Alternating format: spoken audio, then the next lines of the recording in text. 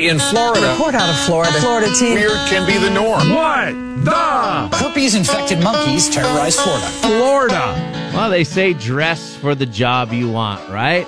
If you're dumb enough to go out drinking and drive drunk, I guess you should dress for it appropriately. And this guy in Florida, of course, did. James Rick Jr., 41-year-old dude in Florida, was pulled over for speeding earlier this month.